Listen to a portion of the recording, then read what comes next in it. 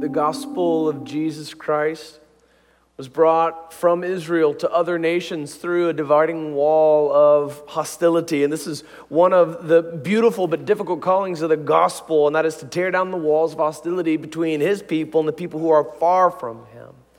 And so in light of that calling, as clearly spelled out in Ephesians chapter 2, verses 11 through 22, today we will apply this text by reaching out to those who are far from God. And if you yourself are far from God, if you are among the Gentiles described in this text, initially you are far from God, outside of the promises of God, without hope, today would you come home to the family of God, believe the gospel of Jesus Christ, give your life to him and be saved, and take your place here within the family of God. If you are far from him, would you be reconciled to him today? If you are a wayward prodigal Christian, would you come home into the grace of God today? Let's open to Ephesians chapter 2, beginning in verse 11. It's page 976, and the Bible's in the seats with you. For context, this wall of hostility between the Jew and the Gentile, from the Jewish side and from the Gentile side, both of them were based in misconceptions and pride. From the Jewish perspective, looking at Gentiles, Gentile meaning somebody who's not Jewish. From the Jewish perspective, looking at Gentiles, it was thought that Gentiles were fuel for the fires of hell. It was forbidden for a Jewish midwife or doula to help a Gentile woman give birth because that would be bringing another Gentile into the world.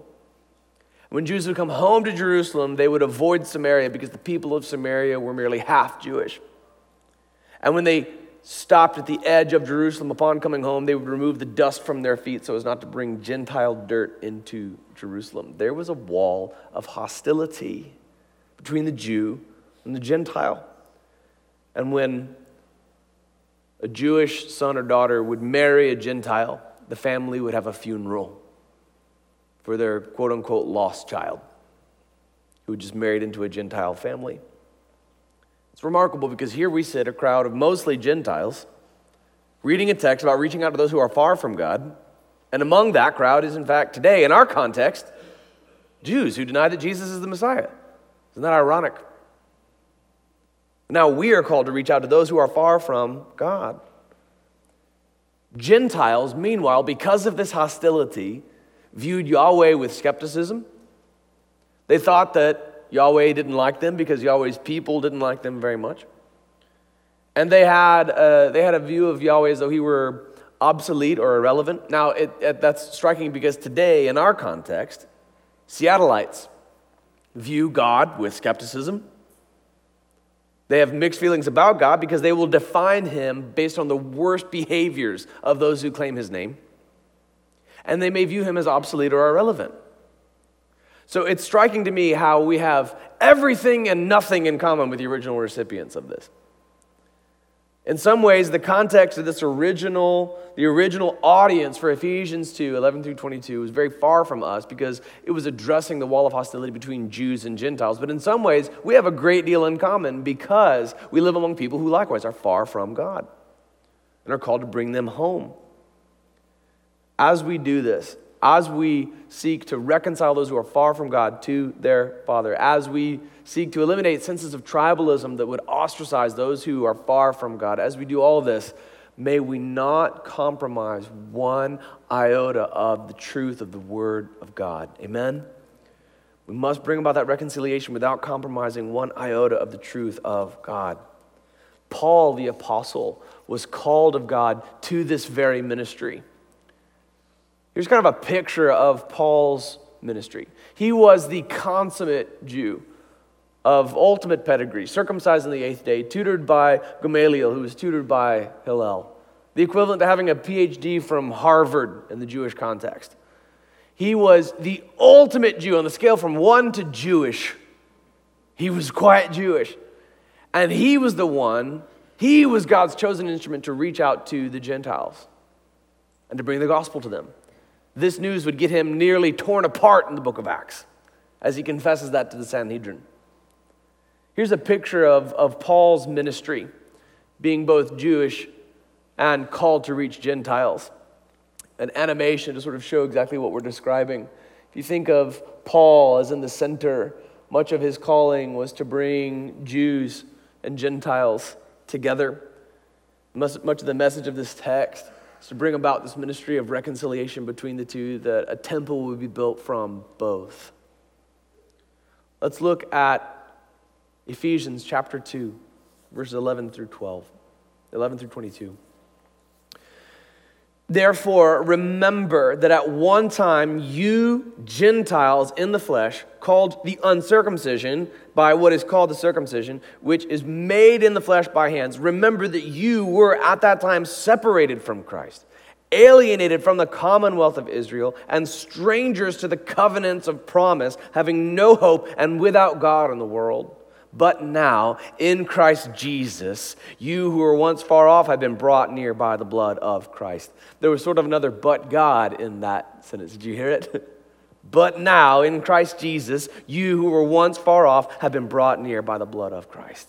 For he himself is our peace, who has made us both one and has broken down in his flesh the dividing wall of hostility by abolishing the law of commandments expressed in ordinances, that he might create in himself one new man in place of the two, so making peace, and might reconcile us both to God in one body through the cross, thereby killing the hostility. And he came and preached peace to you who were far off, and peace to those who were near, to the Gentile and to the Jew. For through him we have both access in one Spirit to the Father. So then you are no longer strangers and aliens, but you are fellow citizens with the saints and members of the household of God, built on the foundation of the apostles and the prophets, Christ Jesus himself being the cornerstone, in whom the whole structure being joined together grows into a holy temple in the Lord. In him you also are being built together into a dwelling place for God by the Spirit. Go back to verse 11 with me, because there's profanity in it. I'm just kidding, not really. Therefore, remember that at one time you Gentiles in the flesh called the uncircumcision by what is called the circumcision, which is made in the flesh by the hands. Circumcision was this mark of the covenant in the Old Testament sense. Now, as we saw in the book of Galatians, Paul had strong opinions about people who wanted to bring that back as though it were still necessary for salvation. Now, this term, the uncircumcision, that is used to refer to people who were Gentiles, had a strong pejorative sense. It was on the verge of being a slur. When our own beloved King David was calling out Goliath, the Philistine, he used this pejorative slur to refer to Goliath. Look at 1 Samuel 17:26. You didn't know there was cursing in the Bible, did you? And David said to the men who stood by him, "What shall be done for the man who kills this Philistine and takes away the reproach from Israel? For who is this uncircumcised Philistine that he should defy the armies of the living God?" These are fighting words. Right? These are fighting. This had heavy cultural implications for him to refer to Goliath this way. Now,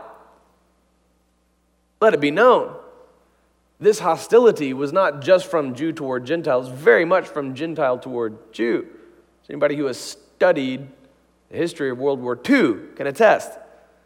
Right, this hostility worked in both directions, and it's also biblical. There's also examples in the Bible of people showing hostility toward Jews. Look at John 18, verse 35.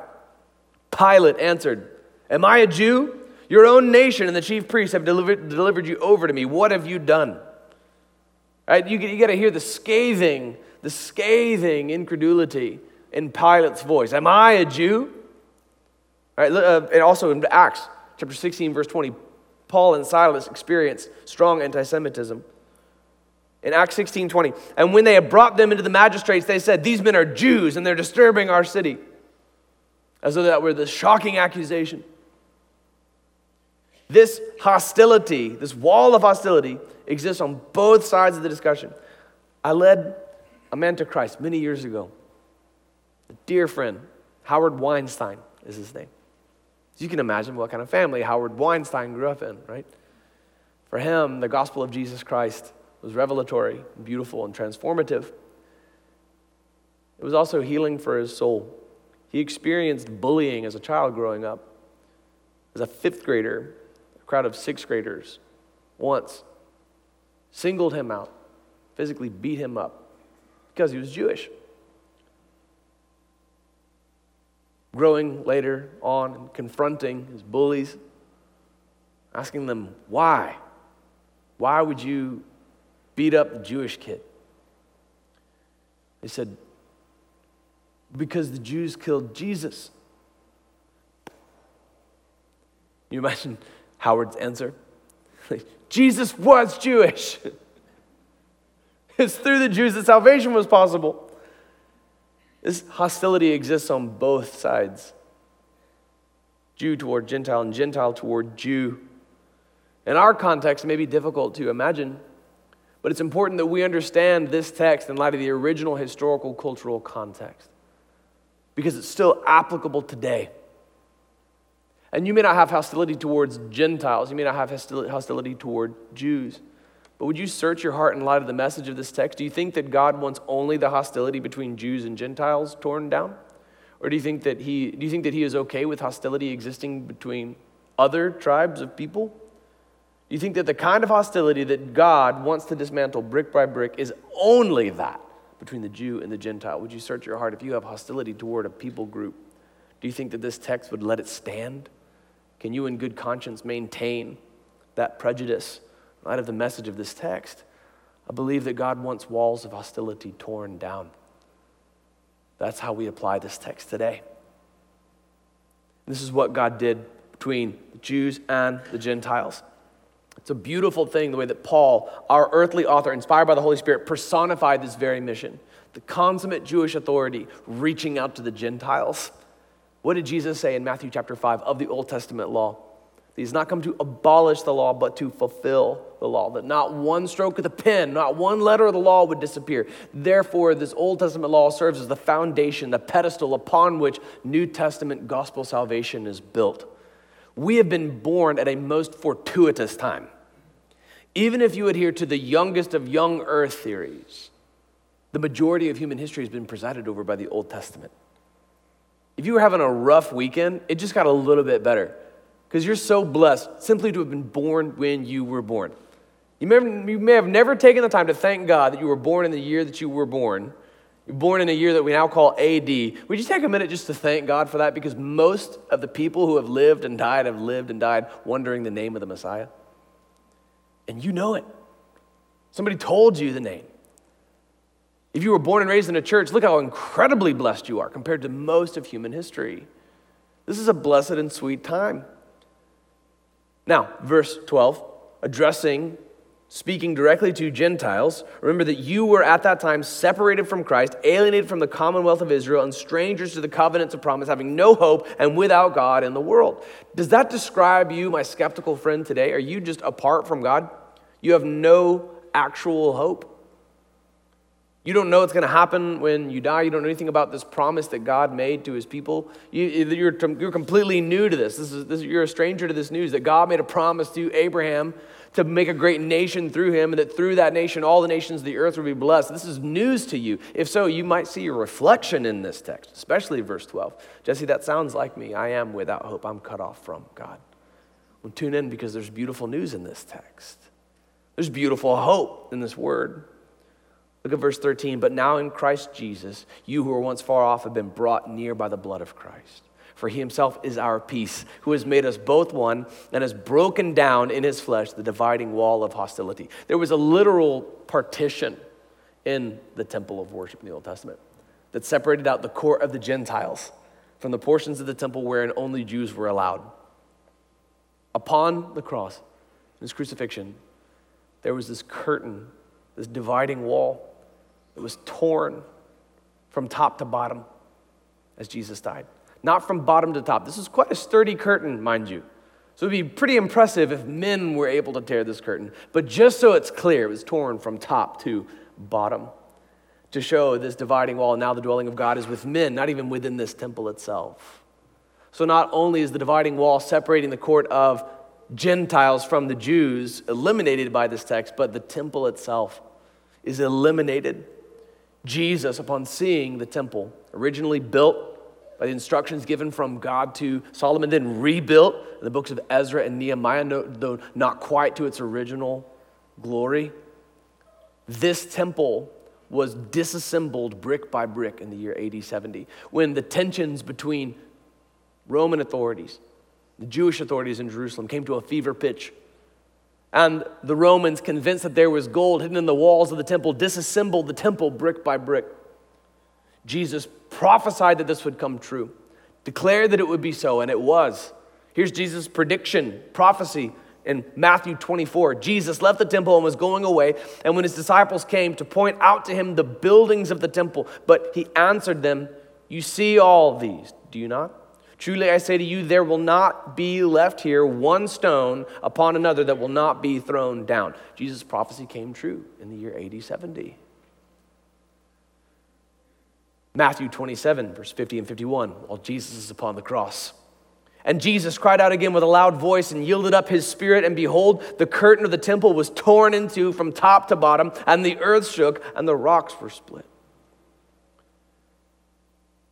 Now, our Orthodox Jewish friends who may be watching, maybe tuned in with us, I don't want your heart to be harmed by what I'm going to say. Please give me time to clarify once I've said it. I am glad that the temple was destroyed. Here's why. This text, Ephesians 2, 11 through 22, describes God's intention to build a temple, both Jews and Gentiles, of which Jesus himself is the cornerstone. I'm glad that that temple is gone because he's building a new one in this room. Now today we, Jew and Gentile alike, are this temple, and Jesus is its cornerstone. Were that temple to still exist today, I believe that modern day Jews would have a hard time coming to Christ. Moreover, the stage is set for biblical prophecy to be fulfilled because of what's taken place in Jerusalem. I, for one, am grateful that that temple is no longer standing, because now this temple, now where is the Holy Spirit of God, Christian? Then you.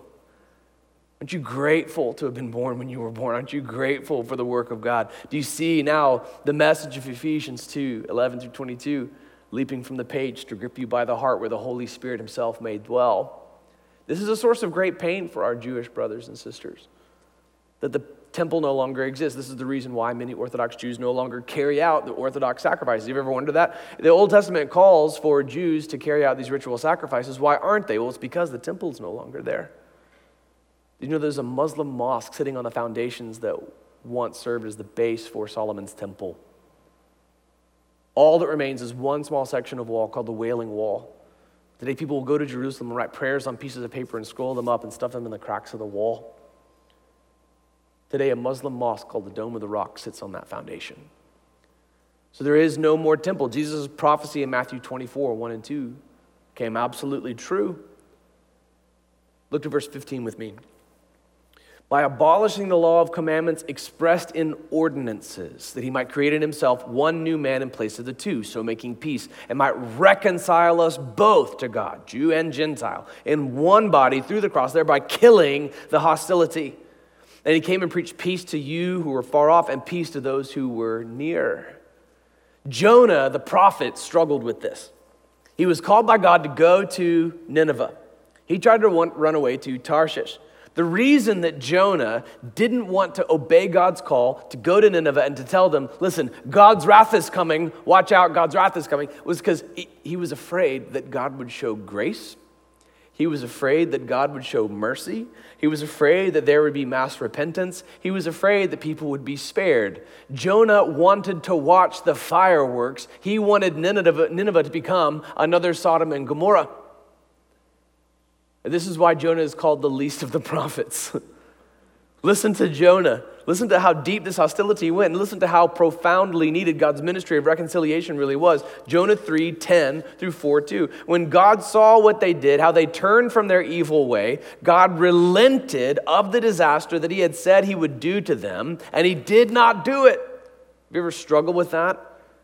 Right? God pouring out his wrath and mass numbers of people dying in the Old Testament. Do you know that he almost did the same thing to Nineveh, but instead it was one of the greatest revivals in human history? God did not pour out his wrath because they repented, but it displeased Jonah exceedingly, and he was angry. He should be relieved. He should be celebrating. But it displeased him, and he was angry. And he prayed to the Lord and said, hey, look, at least he's honest. O Lord, is this not what I said when I was yet in my country? This is why I made haste to flee to Tarshish, for I knew that you were a gracious God and merciful, slow to anger and abounding in steadfast love, relenting from disaster. He says that like it's a bad thing. He is upset that God has relented. He's upset that God showed mercy. He's upset that the people repented. There was a strong, strong pride in the people of Israel as God's chosen nation. And now this word reconcile being taught in verse 16 just flies in the face of that long-held hostility. I'm going to tell you a story of a time that I met a speechwriter for the commander of Israel's army. But first, look at verse 18. For through him we both have access in one spirit to the Father. Romans chapter 11 gives this beautiful metaphor for Israel as the chosen vine and Gentiles as the engrafted branches. God chose Abraham, He chose Israel, He chose the descendants of Jacob over the descendants of Esau, even though Esau was born first. He chose Israel as this nation through whom He would bless all nations, that we would look upon it. We would all see that He alone is God, and above Him there is no other. He prophesied their story before it happened. He told them ahead of time how the whole story would go. And all of this, the chosen vine of Israel, is the basis upon which the gospel was built, because Jesus was born through all the prophecies spoken to Israel. And now everyone who calls on the name of the Lord will be saved. So Israel was chosen, and now Gentile nations are engrafted in. That's the beautiful imagery of Romans chapter 11. Here is the foundation for that imagery. Here is Romans chapter 9, verse 1 through 8. Leading up to the prophecy, the teaching of Israel as the chosen vine, Gentiles as the engrafted branches, here's Romans chapter 9. I am speaking the truth in Christ. Paul, our same author of Ephesians.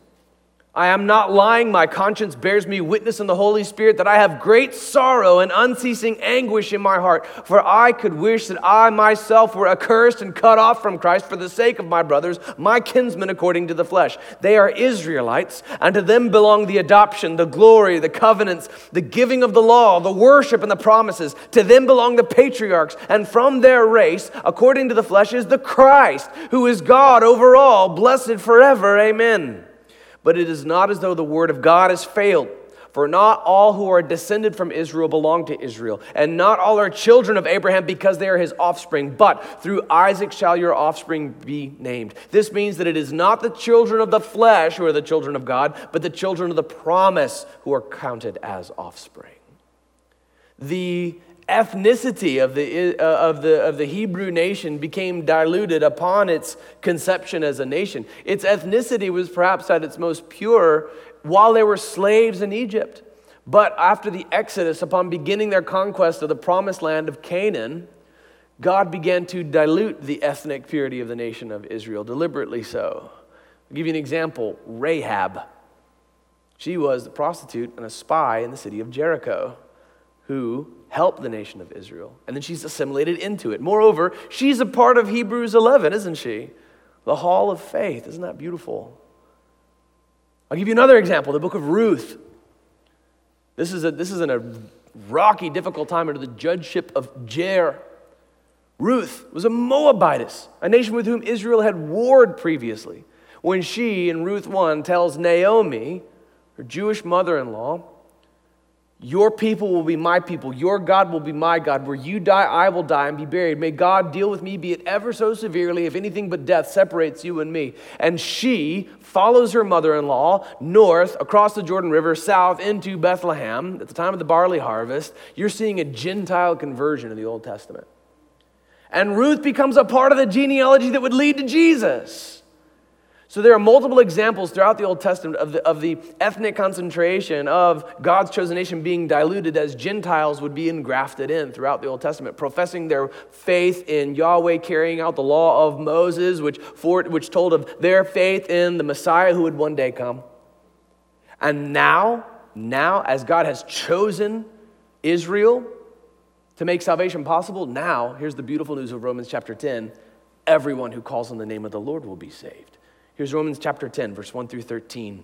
Brothers, my heart's desire and prayer to God for them, meaning Israel, is that they may be saved. For I bear them witness that they have a zeal for God, but not according to knowledge. For being ignorant of the righteousness of God and seeking to establish their own, they did not submit to God's righteousness. For Christ is the end of the law for righteousness to everyone who believes. My skeptical friend who came in here wondering, why do you as Christians read a Bible that tells you not to eat shellfish, but you eat shellfish? Why do you as Christians read a book that tells you not to cut the hair on the sides of your head?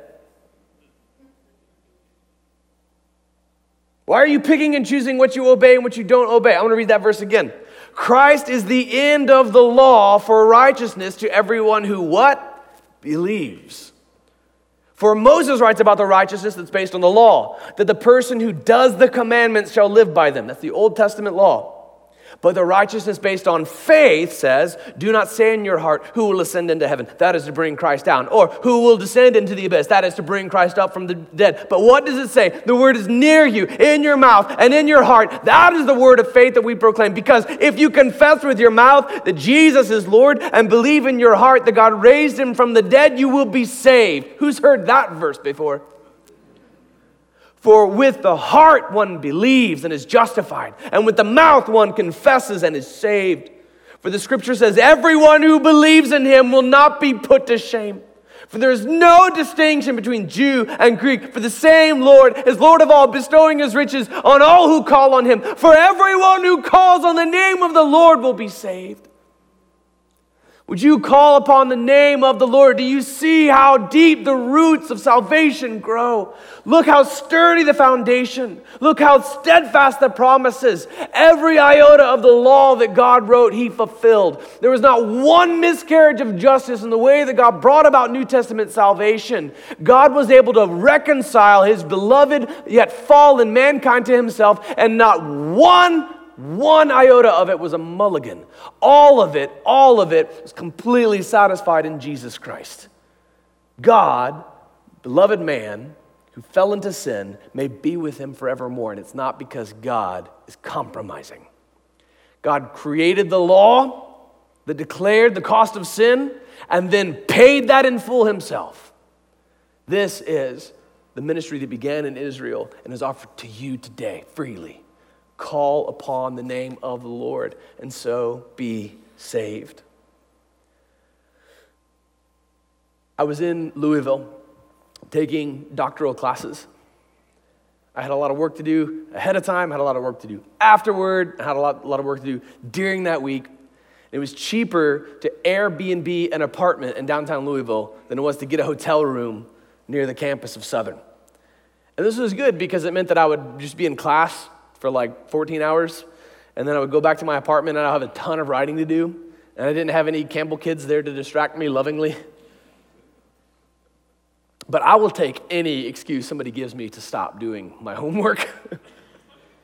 And I was in this apartment downtown Louisville, trucking, working at this paper that was due the next day, of course, and I heard what I'm pretty sure was a 12-string guitar being played through the thin wall. And the singing that was going along with it was harmony. Two voices singing in harmony in Hebrew. I'm not getting anything done the rest of the night. And so, those of you who know me know exactly what happened next. I began to drum on the wall, along with the music that I heard. And then the music stopped, and it was very silent. You can picture what's happening in the room. He strummed something, and I drummed that rhythm back. He strummed something else, and I drummed that back. And there was a knock at the door. They said, "You are a drummer, man." And we went to the deck on the roof of this apartment building in downtown Louisville and began to talk. You could tell by his accent, and obviously by the fact that they were singing in Hebrew. Earlier, these guys were from Israel. And I had to ask too, what is your belief? What is your faith system? Are you Jewish yourself? Do you adhere to that? And he said, well, culturally, yes, but I'm an atheist. And his colleague said the same. And upon learning that he was the speechwriter for the commander of Israel's army, and he was there doing the exact same thing I was, he said, it's just cheaper to get Airbnb an apartment than it was to get a hotel for a week. And I was like, I know, right? It's just cheaper. It's just better this way. Upon hearing what he did, I was fascinated because the whole identity of Israel as a nation itself is built upon a miracle. It's built upon a fulfillment of what God said he would do in his Bible and then actually did. The lyrics to their national anthem profess this. I was like, don't you see the incongruity between what you believe and what you do? It was very polite, it was very kind the way that I brought this up. And he received it well, but I was struck by that he didn't believe in God, yet he wrote speeches for the commander, for an army, for a nation that could only exist if the Bible's true. Because Israel was wiped out. Okay, and when nations are wiped out, they tend to stay wiped out. You understand? All right, when nations are defeated, when they're scattered, their currency dissolved, their government dissolved, their structure dissolved, their borders invaded and erased in a way, like they tend to not exist after they don't exist. Does that make sense? Because it should, because it's common sense and it's clear.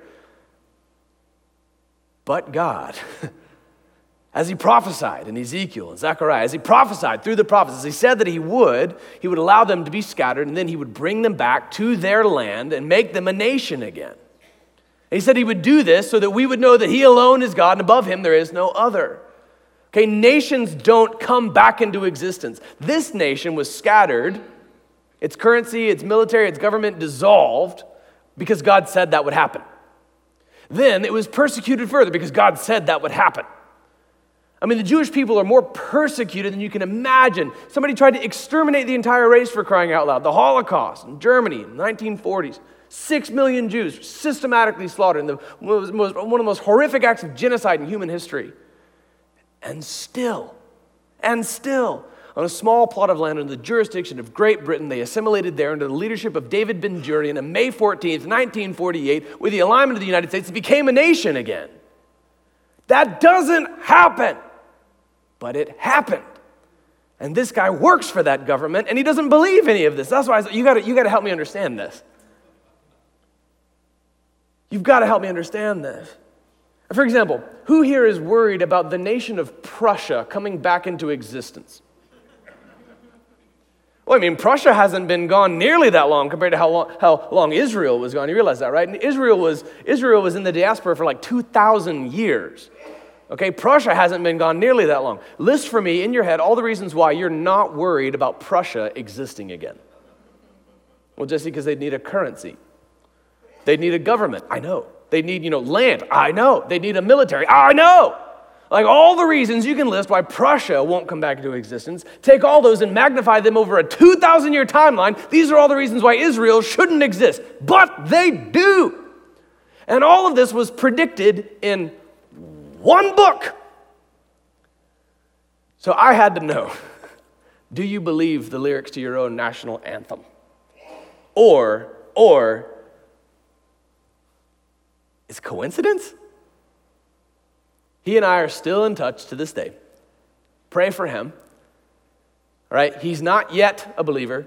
Not yet. But he has at least acknowledged the intellectual incongruity between being the beneficiary of a promise that God made to the nation that he lives in and writing speeches for that nation while not believing that it's true. Do not think that God is done with the nation of Israel. He's not done with Israel. You understand that? He still loves his nation of Israel. He's got plans for them. When I read my Bible, I get to Revelation chapter 7. I see another prophecy of a beautiful coming revival. It describes it as 12,000 from every tribe of Israel come to faith in Jesus Christ. God's not done with the nation of Israel. It's so shocking to me that we, as largely a crowd of Gentiles, would be gathered together here. I mean, my ancestors were here on the other side of the earth during all that stuff. But here we are reading this text about God tearing down the wall of hostility between Jew and Gentile, and now it's upon us to reach across and reach out to Jews who are far from God to tell them that Messiah has come. His name is Yeshua. This is what we've inherited. This is how we apply this text. Not only to Jews, but to all who are far from God. Not only this particular wall of hostility, but every wall of hostility that would create tribalism. This text is beautiful and it's exquisite, and it calls upon us to dismantle stone by stone the walls that would separate one another, God's people from God's people. So then you are no longer strangers and aliens, verse 19 of Ephesians chapter 2, but you are fellow citizens with the saints and members of the household of God, built on the foundation of the apostles and the prophets, Christ Jesus himself being the cornerstone, in whom the whole structure being joined together grows into a holy temple in the Lord. Have you seen cornerstones on the edges of buildings in downtown Seattle, where the whole weight of the building rests on that stone? That's Jesus in this New Testament temple. All of it rests upon Jesus. And now we as Jew and Gentile alike, the old temple being torn down, this new temple being built, we together become, verse 22, a dwelling place for God by the Spirit. So in light of this text, I don't see how we could hold to any views of tribalism anymore. I think that in light of this text, we must obliterate tribalism, to tear down walls of hostility that would separate us. We do well to carry on the tradition of this text in our context. Reach out to those who are far from God, regardless of their ethnicity, and bring them near. Because we are recipients of a promise that was once not for the primary ethnicity of our congregation. In a culture where people tend to congregate in homogeneity, the church provides the best reason imaginable to come alongside somebody else from a different walk of life, a different ethnicity, a different culture. What more beautiful thing could you possibly have in common with someone than the very thing that saves your souls?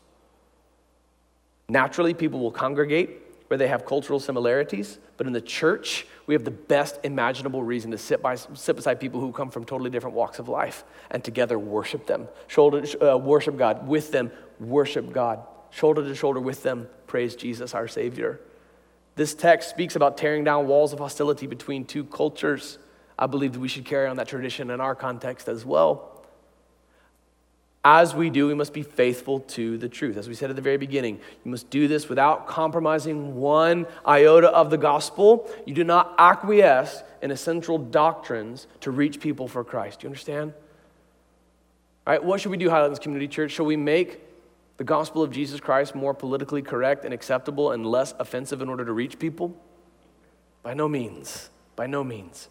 This wall of hostility between Jew and Gentile was torn down brick by brick, not as a way of God dismantling anything that he himself had decreed beforehand, but in fulfilling that law himself. Likewise, we today don't compromise the truth in order to reach people who are far from God. Reconcile and make peace today.